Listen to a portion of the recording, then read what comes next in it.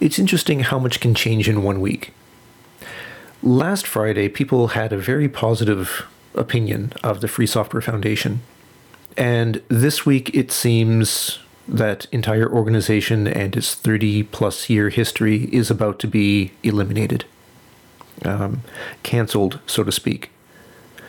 Earlier this week, Richard Stallman returned to the board of directors, which prompted a lot of the outlash against, or backlash towards the Free Software Foundation. And he had left in 2019 because of some rather stupid comments that he had made. But more than that, he's always been, from the accounts that I've read, I've never met the man, but he's always been a divisive figure. He does a lot of inappropriate things, particularly around women, like handing out, I think it was called romance cards, basically just like a go out on a date with me kind of card, like a coupon. I don't know exactly how it worked. But he would do that. He would make people feel generally uncomfortable around him. And he also had a bunch of poorly worded arguments on various topics over the last quarter century, and probably longer than that, that made him come across as a complete and total jerk. And there's no denying that. And so in 2019, he resigned as president of the Free Software Foundation and left the organization completely. And things moved on. However, with his return this week to the board of directors, not to the presidency, but with his return to the board of directors, a lot of people are saying, well, what the heck? Like, we got rid of this guy, and now he's back. How do you justify this? And the justification really comes down to how people see the Free Software Foundation.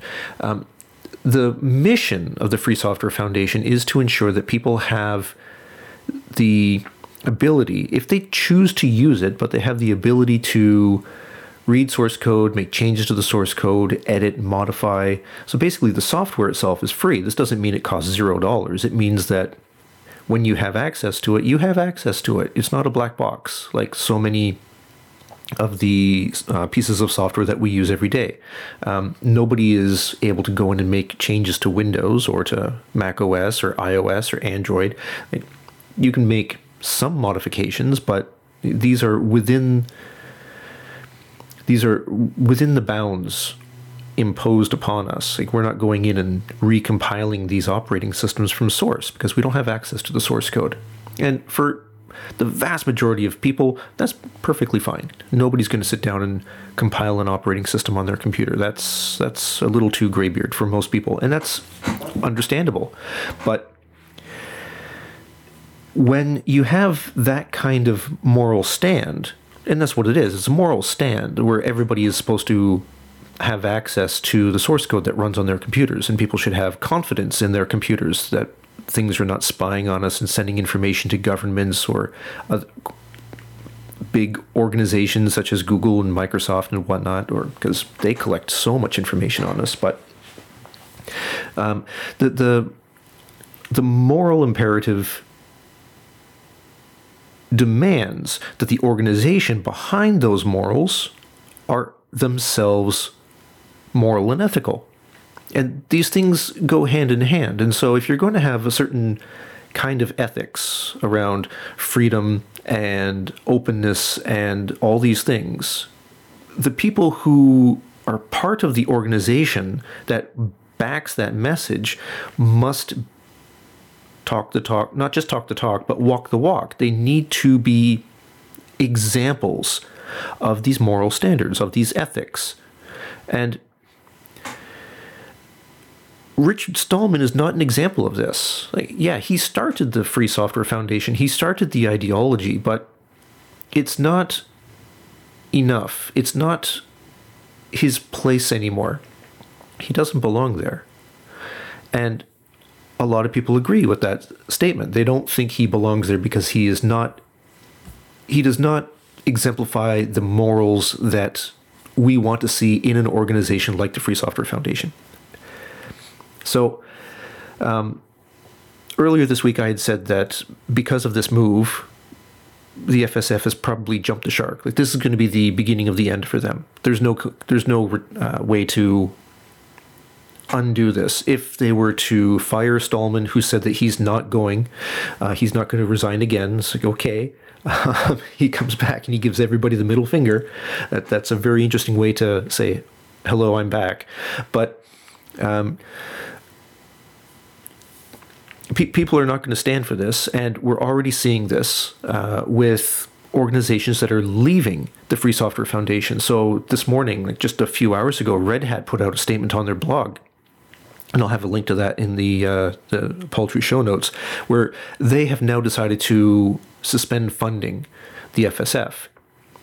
And they're not going to be the only ones. I guarantee we're going to see Google and Microsoft and Mozilla and a whole bunch of other organizations who have for decades backed the FSF leave. And when all of the organizations that are funding the FSF leave, the people who operate that organization, and there are a lot of very smart, very talented people who work at the FSF, they're not going to have any income anymore. They're not going to be able to do what they do, which is essentially making patents and buying patents and making sure that other companies can't use those, like, very basic ideas in an evil way. Like, the FSF buys patents and puts them, like, makes them available to the community. Anybody can use them and you will not get sued. Like, that is a really powerful thing in the world of software, because in software there are lots of ways to solve a problem. And you can't have a developer, like, not just me, but like any developer, you can't have a developer say, well, I can't use this kind of coding pattern to solve this problem because it's patented. I have to come up with something brand new. Like, that's silly. That's absolutely silly. So what the FSF does is, theoretically good by making all of this stuff available. But if they have no money to make this possible, and they have no money to pay the talented people that they have on staff and the lawyers and everything else, then the organization is going to cease to exist very quickly. Very quickly. Because how else will they raise money? It's a nonprofit.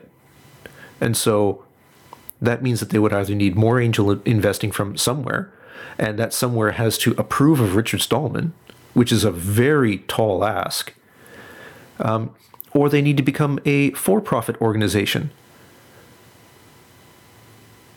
The only way to do that would be to start licensing out, or like changing how they handle their patents, and that, again, that is going to eliminate, that's going to destroy the company, the organization. It's going to be the end of it. And so, yeah, the FSF has jumped the shark. There is very little chance that they're going to be able to come back from this cleanly. People are not going to trust them. And people are going to say, well, they were fine until Stallman returned. And this is going to, even if Stallman leaves this weekend, this is going to have a lasting effect on the FSF. And a lot of big organizations will not want to have their name associated with it anymore. Not only Red Hat, but probably IBM, Microsoft. I believe Canonical also supports the FSF to an extent. Like, a lot of very big companies are just going to back away. And that means the FSF will become a shell of what it was. And we'll see new organizations come up doing similar things, and probably superseding the FSF in the next 5 to 10 years. So long as, these other organizations actually lead by example, where the people who are working for that organization, yeah, they're flawed. We're all flawed. We all make mistakes. We all say and do stupid things constantly. But there are limits to the kinds of stupid things that we'll do in a public venue, or in any way that somebody's going to be judging us anyways. And yeah, people will judge us when we're sitting at home in our underwear watching, television when surrounded by nachos. But, at the end of the day, if an organization, if a nonprofit or even a for-profit organization, but if a nonprofit is saying we're doing certain things based on ethics and morals, then the people who lead that organization must, and this cannot be stressed enough, but they must be living examples of those morals. Otherwise, why should anybody have any confidence in what that organization proposes?